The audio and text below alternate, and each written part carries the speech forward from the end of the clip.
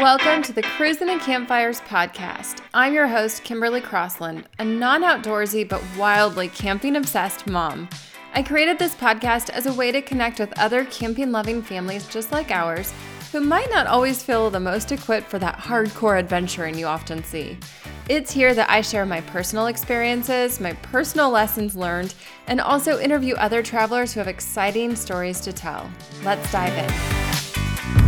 On this episode, I'm going to talk to you about a simple framework that I've created that makes it really easy to play with your kids and continuously come up with new, innovative ways for you to keep them entertained on the road or at the campsite. So first off, I just want to make you aware of something. You might notice that I have a little bit more background noise and the sound quality is a little bit different. I'm actually talking to you from my car, and if you're a mom, then you get why. It's hard sometimes to carve out those quiet moments, and so I'm actually in my car waiting for an appointment and thought that I would just hop on here and record a quick episode just like I would hop on the phone with a good friend of mine and talk her through the same framework and through some ideas for making it easier to go camping with kids. So this framework is actually a really fun one because it is so simple, so easy to use, no matter what the situation is. The whole point of it is when you hear your kids say, I'm bored, I want an idea, and you yourself are like, I just want to sit back and relax for a little bit. You're tired of scouring Pinterest for all the ideas. You know that you're going to waste a lot of time on Pinterest looking up activities to keep your kids entertained, and by that point they're already melting down. It's time for you to go make dinner. You've lost an opportunity to either have them really enjoy the outside, or you've lost an opportunity to make some new memories with those kids. So this framework is really easy. It's simple to remember. I have a whole acronym for it because that's what I do. I like things that are really easy to remember. And so it is called the KID framework, KID. Should be pretty easy to remember since it's about our kids and keeping them happy. So the first letter in that obviously is K, and the K stands for keep it simple. Every time we encourage our kids to play, it does not have to be this robust activity that requires you to pull out your entire craft drawer or requires you to have packed an entire Michaels store, for example. It does not have to be that insanely difficult. It does not have to be that insanely hard. So for the keep it simple, a few of the go-to ideas that I have are to go on a scavenger hunt or to build something or create something or make some kind of art. Oftentimes that's really the only prompt that our kids will need, and then they can start doing their own exploring with it. So let's take the scavenger hunt and use that throughout this example. Let's say your kiddo loves to do a scavenger hunt, and you're at the campground. They just got done eating lunch. They say, okay, Mom, now what? And you say, let's go on a scavenger hunt. Now, the next letter in my KID framework is obviously I. And so it's to make it interesting. And one of the ways you can do this is to add another element, not just go find me a leaf, go find me a twig, although that's fun too. But you can add in something unique. So, for example, today is St. Patrick's Day. You could make an all-green scavenger hunt. Or we're entering into spring season, you can make it a rainbow scavenger hunt. If they're working on letters at school, you can have them go find something that starts with each letter in their name, and they can get really creative with it. I know that sometimes that can feel very difficult, like especially if you have a boy named Zane, for example. How do you find a Z? Well, you can actually turn that into another lesson to talk about adjective. Add an adjective on the front of it, or you can make it into something a little bit more descriptive. So instead of finding an animal, they could find a zoo animal. Get really creative with it and have some fun and just start thinking outside the box about these ideas. That is one easy way to make it interesting. The other thing you can do to make it interesting is that you can go and have them find a few things and then turn it into another project. So, for example, I've got 2 kids, and I know that not both of them are always on the same page about what they want to do. A lot of times my oldest is going to want to do something that my youngest doesn't, and vice versa. So another way that you can keep things interesting, keep it really simple, but make everybody happy and keep everybody calm, is to offer up an idea that both people will like. So let's say that one child wanted to do the scavenger hunt, but the other one just wanted to do art or just wanted to build. First off, it's okay if they separate and do that. But if they wanted to play together or you needed them to play together, you could offer up a way to do both ideas. So, for example, you could do a scavenger hunt, and then with everything that you've found on that scavenger hunt, you can go back and you can use it to build something, build a habitat of some kind. So, for example, you could build a bird nest, you could build a fairy house, you could build a dinosaur habitat. Or they could go back and make art. So if you're doing a rainbow scavenger hunt, have them form each color into a rainbow. Or you can have them form it into whatever you could turn it into like a unicorn activity, because unicorns and rainbows seem to be synonymous. Anything that you can think of, they can suddenly make this whole outdoor scene with there's a rainbow, and then there's sun, and there's probably some rain clouds. So then you can start to use all these things that you've gathered during your scavenger hunt to create a rainbow scene, for example.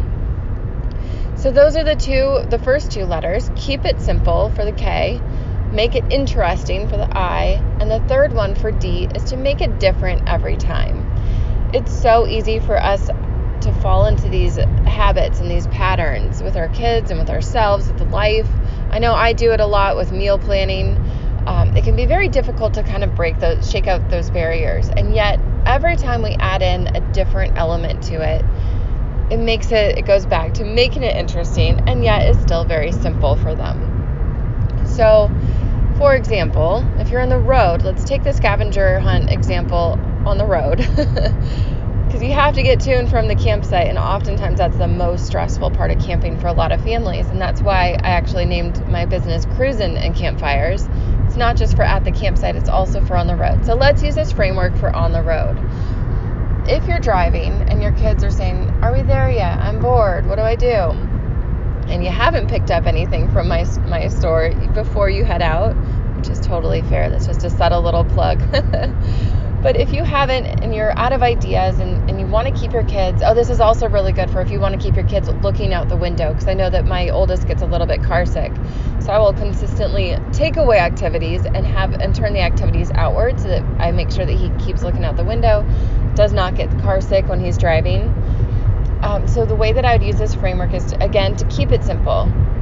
There's already a lot of, despite what we might think as adults, there's a lot of stimulus happening outside the car. So if you're driving through a city, there's billboards. If you're driving through the country, it can feel like it's boring landscape, but you can quickly turn this into another opportunity to make an activity out of it. So, for example, if you're driving, let's say you're driving in the middle where it feels like you're in the middle of nowhere. You can't stop. Your kids are bored. There's nothing to do. You can't even get them out to go run around or something like that. Let's do the scavenger hunt activity again. And let's make this about, let's do animals, for example. There's probably not a lot of animals out there, but there are a lot of shapes, and there's a lot of different ways you can use your imagination. And kids' imaginations, can we just say this, are phenomenal. I absolutely love hearing kids speak about their dreams and tell stories and get all these ideas out into the world, because they have a lot of really creative ideas. So this can sprinkle a lot of fun into your world as well. So have a scavenger hunt around animals. Sure, you might spot a cow, you might see a horse. Those are pretty common on the road. But what about a pig? Can you see a pig in the clouds? Or what about a dinosaur? Or what about that mountain over there? Is that Te Fiti from Moana? I mean, just start getting really, really creative, and they're going to start to see the most amazing formations and shapes and start telling stories about it. And pretty soon, you've killed a bunch of time in that car. You have driven so many more miles just while having this wonderful conversation. I remember on one road trip with our kids this is the longest road trip, by the way.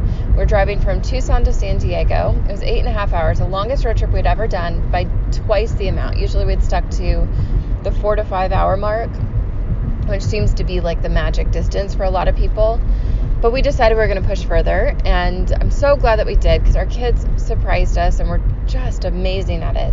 And I remember towards the end of it, we were driving in California, and through or by a bunch of fields. And if you've ever been, I think it was I-8 or I-5, if you've ever been there, you've seen there's a bunch of fields, and can feel like a little bit endless in that sense. But it was actually a lot of opportunity to find different shapes, and we saw a bunch of tractors, and we saw a bunch of animals. And so doing a scavenger hunt like this, where you're seeing the different animals and the different structures, can be really fun too. Or you can have a conversation about the tractors. Well, what are the tractors doing? Are they plowing some alfalfa? Well, who does the alfalfa feed? Oh, if it's horses, it feeds cows. Start to dig a little bit deeper into these things, and then you're having an educational opportunity that's wrapped in a bow of fun, and it's just such a great time. The way that you can keep this different every time, of course, is to introduce different elements, and maybe you want to make it interesting by telling a story about these animals. Use the scavenger hunt as a prompt to start storytelling. And then you can go around and you can popcorn it throughout your car. So maybe mom's going to start by saying, once upon a time, there was a pig, the pig that they just saw in the sky, and you say, okay, Corbin, that's my oldest name, it's your turn. And then they can start to talk. Or, okay, Zane, since we use that as an example name, it's your turn to talk. And so they can continue to tell the story and elaborate on it in fun, unique ways. So as you can see, the KID framework is so flexible and can be used in so many different settings. I absolutely love it, and I've used it plenty of times. I'm actually using it to put together an entire resource for you to be able to just pull from a hat. So even when you want the KID framework and it's too early to think, or you're just exhausted from coming up with all the ideas, this framework or this resource is going to be there for you to just open up and pull up an idea and say, okay, how about this? And then that way you don't have to spend hours on Pinterest looking for ideas, or you don't have to spend hours scouring for ideas, or you don't have to just get so bored and so frustrated with each other that you end up making these memories of bickering rather than fun and having a good time when you're camping. Because camping should be fun. Road trips should be exciting. There's always an adventure from start to finish. And from driveway to driveway, as I like to say, from the minute you leave your driveway to the minute you come back in, there's always room for adventure. So I hope that this helped. If it did, I would love to see what KID framework activity you come up with. So go ahead and tag me on Instagram whenever you come up with it. Show me your kiddos out there doing the scavenger hunt, or what they created with what they found. And tag me on Instagram at Cruising and Campfires. I would really love to see. And I'm also here to answer any questions. So if you have a really good idea, I would love to hear it from you. Or if you're wondering, you have an idea and you're not sure how to make it interesting or make it different, send me a DM over on Instagram. I am there and responding, and I love to connect with other campers. If you found this episode interesting, definitely consider leaving a review or subscribing or giving it 5 stars, whatever feels most aligned for you. But it's been so wonderful to chat with you while I'm sitting in the car, and I hope that you have a wonderful, wonderful day.